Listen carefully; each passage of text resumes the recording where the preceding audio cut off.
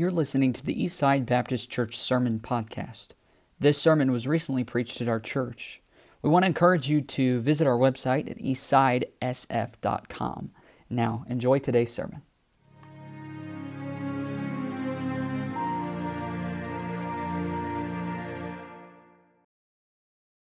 Genesis chapter 3 is where we're going to be. Genesis chapter 3, and don't stand just yet. And let me go back and just say again, thanks for allowing us to invest in your children. It's a real blessing. We've had a great time. We've had a lot of fun and plenty of amounts also, though, of spiritual focus. And hopefully you're going to see that blend a little bit even today. You know, we'll have a spiritual focus. Then we'll also, though, have the program. And I was able this week to speak to the older children, the 3rd through the 8th graders, and I have found, like I'm sure that you already know this, that they really enjoy object lessons. If you give them something that they can put their hands on or something that they can experience, then that helps them to kind of get the point sometimes. And so for one of the lessons this week, then to drive the point home on the first night, I did an object lesson where I had them draw a picture. And I want to just show you some of the results of that. Our assistant pastor, Brother Samuel, who leads the music, I did this exercise in class, then I did it later with some more because it was so much fun. And so I showed them a picture of Brother Samuel, and I think we've got this up here. And I mean, good-looking guy, you know, he's just kind of, he's just kind of there. Okay, so, Brother Samuel, I snapped that of him right before Bible school, didn't give him much warning. And so that's a picture of Brother Samuel. So I showed this picture to the 3rd through 8th graders, and I asked them, I gave them about 30 seconds. And I said, okay, now duplicate what you remember seeing. And so I just wanted to show you some of the results of that because it was fun, okay? So let me just show you this first picture. This is what somebody submitted. There's Brother Samuel, yeah. I mean, I definitely see the resemblance there, yeah. Okay, all right, then we have another one. And that one, I mean, as you can tell, a little girl drew that one. So she wanted to make sure he had real nice eyelashes, okay? And then we got another one here. There's Brother Samuel, right. His pupils are large in that one, I guess. There he is. And then there's my favorite one. That's Brother Samuel, and that was I think that's the winner. So, so there we have this exercise. You know, we did it for fun, but I did it to make a point. Okay, and I don't just make fun of Brother Samuel. This was for a reason. And the conclusion that I drew from that exercise is the less time you spend looking at a picture, the less likely you are to reproduce it. The less time you spend looking at a picture, the less likely you are to be able to reproduce it. And so that happens in that exercise, but it also, it happens in life. It happens in our spiritual lives. See, we have a picture of what we're supposed to think about God like, how we view God. We have this picture in our minds, but the less time you spend thinking about that picture, the less likely you are to reproduce the picture. See, even if you're an experienced artist, if you have plenty of time to look at the original, your chances of faithfully duplicating it go way up. And spiritually speaking, let me just say this, the most important thing about you. Okay, if I was to summarize the most important thing about you, I would say this, the most important thing about you is how you view God.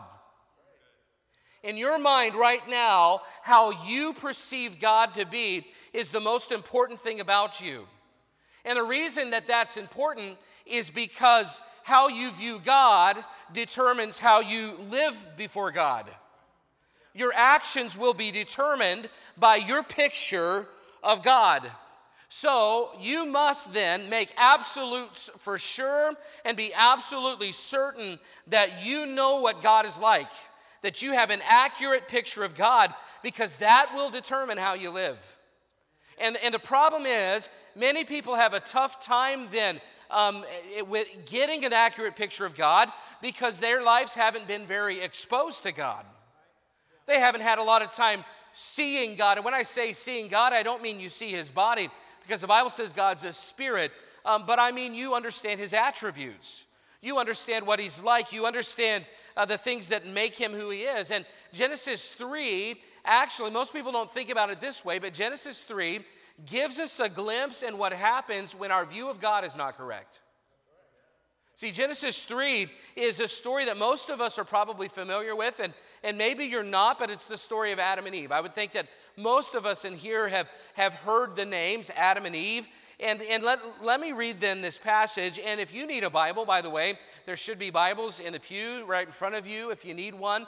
Genesis chapter 3 is the very first book of the Bible, and we're just 3 chapters in, so it should be close to the beginning. So Genesis chapter 3 and verse 1, let's read what this says. It says, "Now the serpent was more subtle than any beast of the field which the Lord God had made. And he said unto the woman, Yea, hath God said, Ye shall not eat of every tree of the garden?" So this is Satan, and he comes to Adam and Eve, or Eve rather, in the form of a serpent, and he begins speaking to her. And the first thing he says is, "Yea, hath God said." He starts to cast some doubt on God's word. Verse 2, "The woman said unto the serpent, We may eat of the fruit of the trees of the garden, but of the fruit of the tree which is in the midst of the garden, God hath said, Ye shall not eat of it, neither shall ye touch it, lest ye die." There was one tree in the whole garden that God said, "I don't want you to eat of," and that's the tree of the knowledge of good and evil there in the middle of the garden. And that's the one that you are not supposed to touch, you're not supposed to eat of, rather. Eve may have added some instructions there by saying we shouldn't touch it, but she did have the idea that we are not to eat of that one tree. And then look at what Satan does. He comes back in verse 4, "The serpent said unto the woman, Ye shall not surely die." Can't you just imagine how he said it? "Ye shall not surely die. For God doth know that in the day that ye eat thereof, or day ye eat thereof, then your eyes shall be opened, and ye shall be as gods, knowing good and evil." And when the woman saw that the tree was good for food, and that it was pleasant to the eyes, and a tree to be desired to make one wise, she took of the fruit thereof, and did eat, and gave also unto her husband with her, and he did eat, and the eyes of them both were opened, and they knew that they were naked, and they sewed fig leaves together, and made themselves aprons. You know, this is a heartbreaking story, because if you think about the story in a big picture, Adam and Eve started out with a clear view of God. You know, everything that they knew pointed to the kind of God that he was. I mean, just think about it. They lived in this beautiful garden, and, you know, we had decorations up here, Mystery Island, and they lived in this beautiful garden that God created, and everything about it was beautiful. Everything about it was perfect. I mean, there were no gnats. You live in South Dakota in the summertime. My son and I have been trying to throw the ball around at night, and we're like, the whole time, we're throwing the ball, and we're doing this the whole time. South Dakota gnats, mosquitoes. There were no mosquitoes. I mean, everything was just perfect. They lived in this perfect place, in this perfect garden. Everything that God does is perfect. When his word is able to create and it's unhindered, everything's perfect. That was their view of God. Everything he does is great. Everything he does is right. He created all these interesting animals that they named. He created this night sky filled with beautiful stars that they could look at. There was a sun by day. There was a moon by night. Genesis tells us, listen, God made it all. And you should believe what the Bible says. God made it all. He created everything. And that was Adam and Eve's view of God, that this wonderful creator literally just spoke things into existence. God gave them responsibilities as well. They were created to bear God's image. They were told to take care of the garden. They were told to name the animals. They were told to be committed to each other. One man, one woman for life, which is the Bible's plan for marriage. They were to reproduce children after God's image. And they had one rule: don't eat of the tree of the knowledge of good and evil. That's it. So the concept is pretty simple. If you obey God and you live a good life, if you obey God, you're going to live a good life. But if you don't obey God, then you're going to watch it fall apart. And they had no reason to doubt what God said. God had proven himself through creation. He had proven himself in his word. Everything was great and beautiful, and God's creative abilities were on display because everything he spoke into existence was good. And when God's word is spoken and unhindered, the result is always good because God is always good. And if God is always good, then what he produces is always good. But then a problem came. Satan came in the form of a serpent, and he came to Adam and Eve, and his first words were, "Yea, hath God said." He was saying, did God really tell you you shouldn't eat of that tree? What's that about? You know, it's like the devil on one shoulder and the angel on the other, and you're kind of going back and forth and trying to figure out which one to listen to. That's what's happening here. Satan is the devil on this shoulder right here, and yet they're remembering God's words over here, and they're kind of looking back and forth like, you know, which one am I going to pay attention to? And what Satan was doing was he was casting doubt on God's word. He was causing Eve to doubt that what God says is true. Because listen, if you can't trust God's word, you can't trust God. What God says reveals who he is. And if Satan could cause Eve to doubt God's word, then he could begin to affect her view of God, and therefore he could affect her behavior. He then goes a step further when he says, "You shall not surely die." Now he's calling God a liar. He casts doubt on God's word, then he calls God a liar by saying, "You're not going to die." God knows if you eat of that tree, that your eyes are going to be opened, and you're going to be like God. You're going to be able to tell good and evil, and he doesn't want you to be like that. So when the woman now looks at the fruit, and it's interesting, verse 6, it says, when the woman saw that the tree was good for food. Now, let me ask you this. Do you think the fruit looked suddenly better that day? Do you think the tree was more beautiful that day? There you go. Excellent. It's been Bible school this week. So, do you think, kids? No, yes. And by default, if they don't know it, the answer is Jesus. Okay, so, yeah, that's true. The tree didn't look better. The fruit didn't look better. It's not like things looked differently that day. But this day, after Satan cast doubt on God's word, now that she looks at the tree, suddenly it looks different to her. Not because the fruit is different, but what's changed? Her view of God changed. See, before, when she looked at the fruit of that garden, she trusted God's words. And when she trusted God's word, she had no reason to think that she should eat of that, or that she should eat of that fruit. But now that she's doubting God's word, and now that she's wondering, is God holding out on us? Now that she's wondering or questioning God's character, suddenly the fruit looks better. And so they take it and they eat it, and immediately they know that they've messed up. They try to hide themselves from God. They try to cover their sin. They have to deal with consequences. They have to watch death take place. God kills a lamb so that they can be clothed and there can be a sacrifice. Then they have to be removed from the place, the only place that they'd ever lived. And it was all because they disobeyed God, and that's all because their view of God changed.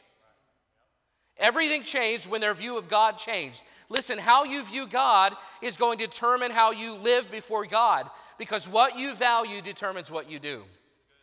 If you value money, your schedule will be revealed. It will reveal that you value money.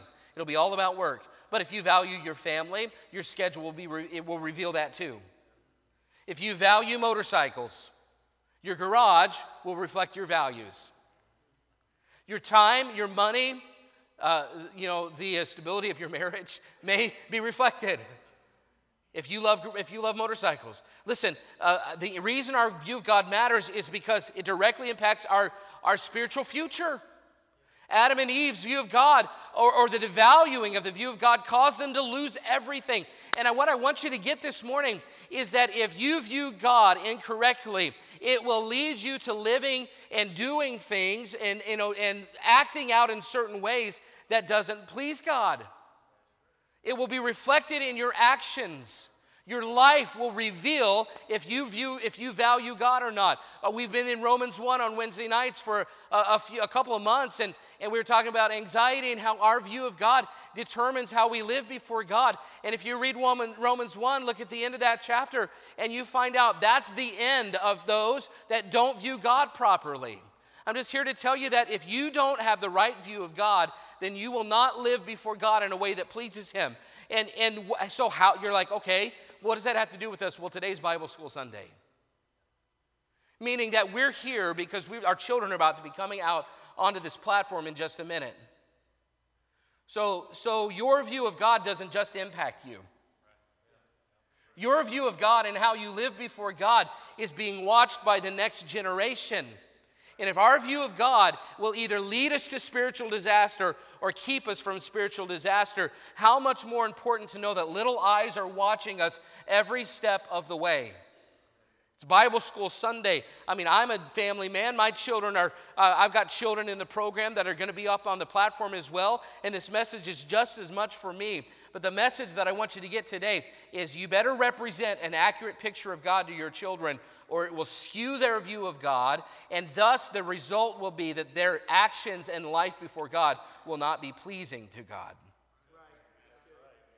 How do you give them a proper view of God? Well, God's Word. This is how God has revealed Himself to us.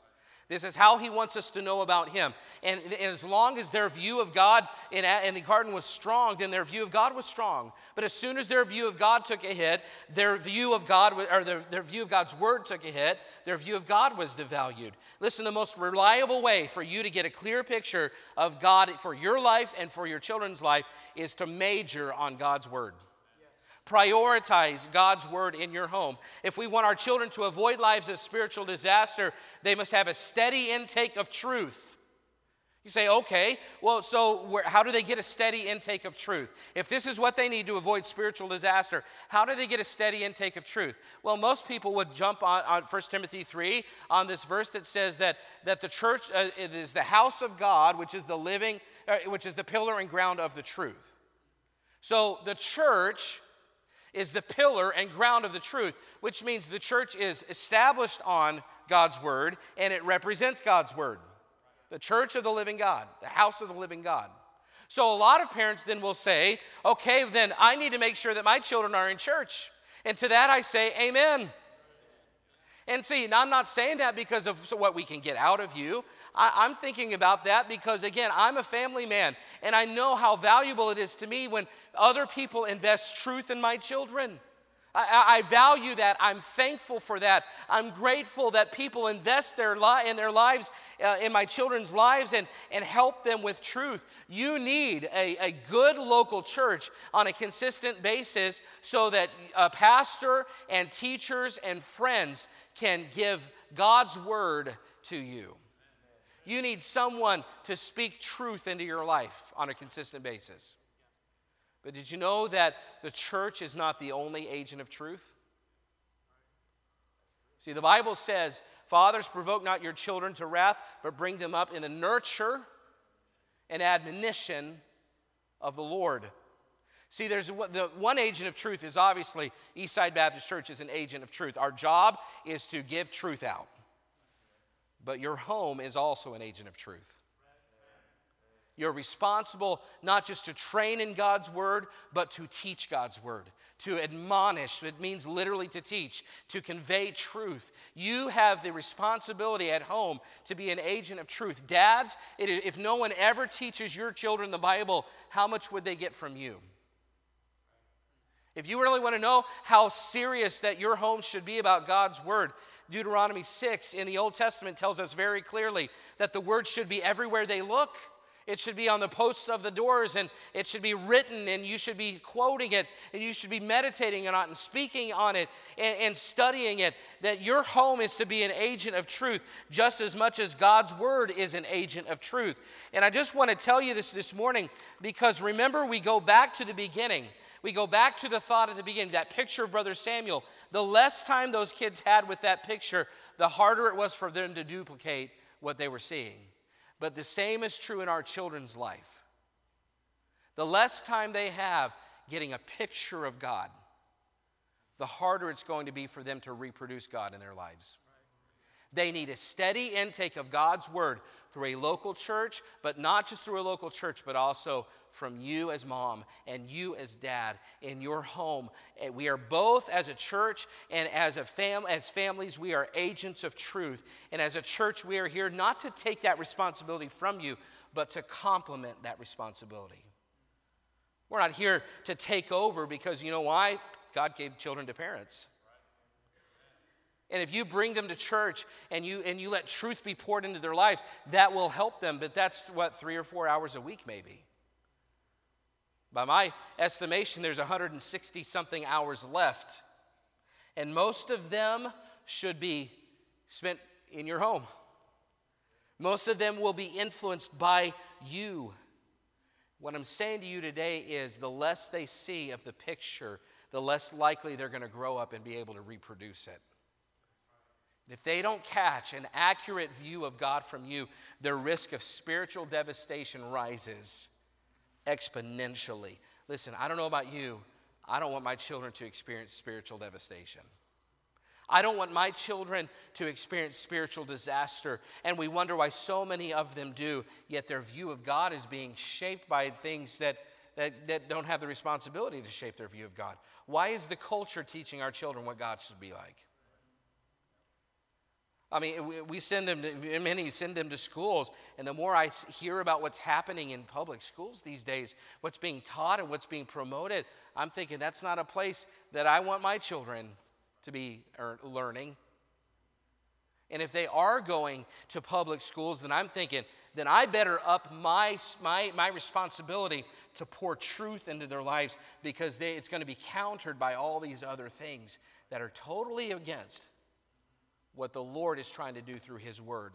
See, here's the application. It starts with this. You can't accurately represent or present a picture of Christ unless you know him. See, how are you going to present a picture of Jesus Christ to your children to keep them out of spiritual disaster if you don't know him in the first place? What I mean is that you need to start with a personal relationship with God.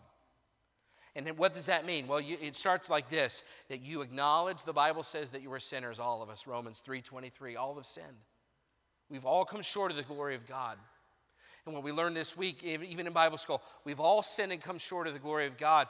Romans 6:23 says, for the wages of sin is death. There is a penalty for the sins that we've committed. And that penalty is separation from God in a place called hell forever. That's what the Bible says.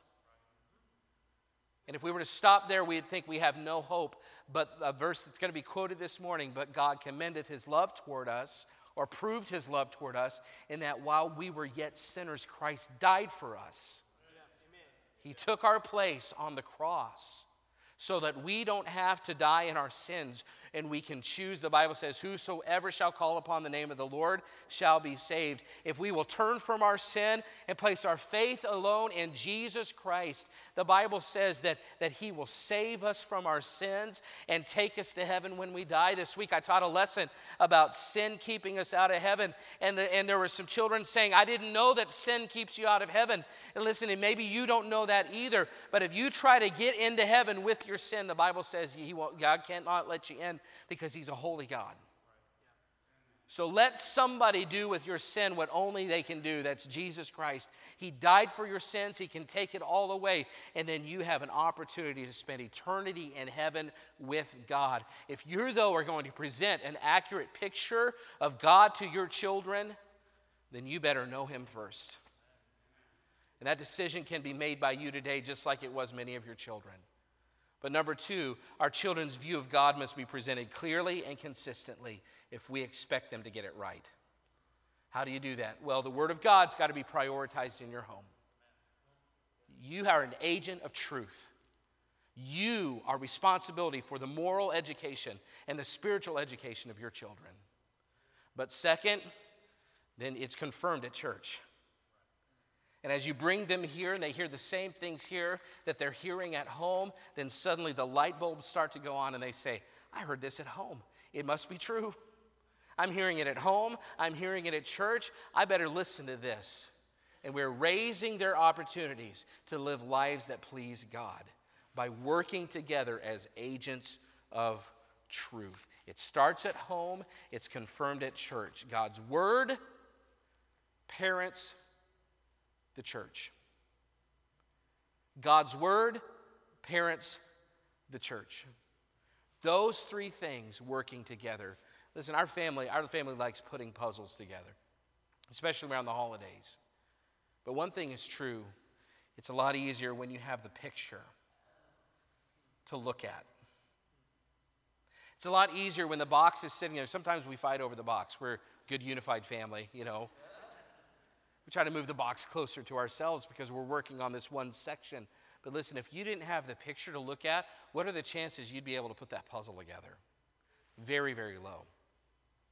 If your children don't have a clear picture of God in their lives through their parents and through a good church, their chances of reproducing that as they become adults is very, very low. And I want to encourage you today to decide. I'm going to prioritize God's Word for my children. I'm going to prioritize God's Word in our family. And I'm going to prioritize a local church because they need all the truth they can get right now. They've got all kinds of other voices coming at them, don't they? They need a balance of truth constantly being fed into their lives if we expect them to live lives that avoid spiritual disaster. I'm going to ask you to bow your heads this morning. We're going to have a quick invitation here. An invitation is just an opportunity for you to respond to God's Word. And I know this may feel a little bit awkward or different, but you have an opportunity to make a decision for Christ this morning, and I hope that you will. And it could be that just even right there in your seat, you're deciding right now, you know what? It's time for me to get serious about God's Word. I'm the dad or I'm the mom, and I've got to teach God's Word to my children. It's time for me to get serious about that. Or maybe you're saying, we're doing a pretty good job at that, but we haven't prioritized a church as an agent of truth in our children's lives. And it's time that we take a step up in making sure that agent of truth is given the same kind of hearing that we let culture give. Because we need balance. We need some way to counter what is constantly being fed into our children's lives right now. We need a family that's established on God's Word, and we need a local church that preaches and teaches God's Word on a consistent basis. If God's spoken to your heart this morning, I'm going to pray, and I'm going to give you an opportunity to respond. And let's stand together real quickly. We're going to stand, and I'm going to pray. And if God's spoken to you, let's take the time that we need during this invitation. We've got plenty of time, all the time we need. If God's spoken to you this morning about the role that God's Word should play in your family or God's church should play in your family, why don't you take a moment to respond? It could be even that in your own life right now, you're deciding, you know what, I need to know Christ. I don't know Him. And how am I going to present an accurate picture if I don't know Christ myself? And you could respond for that as well. We'd love to pray with you about that. Let's pray, then we'll give you a moment to respond.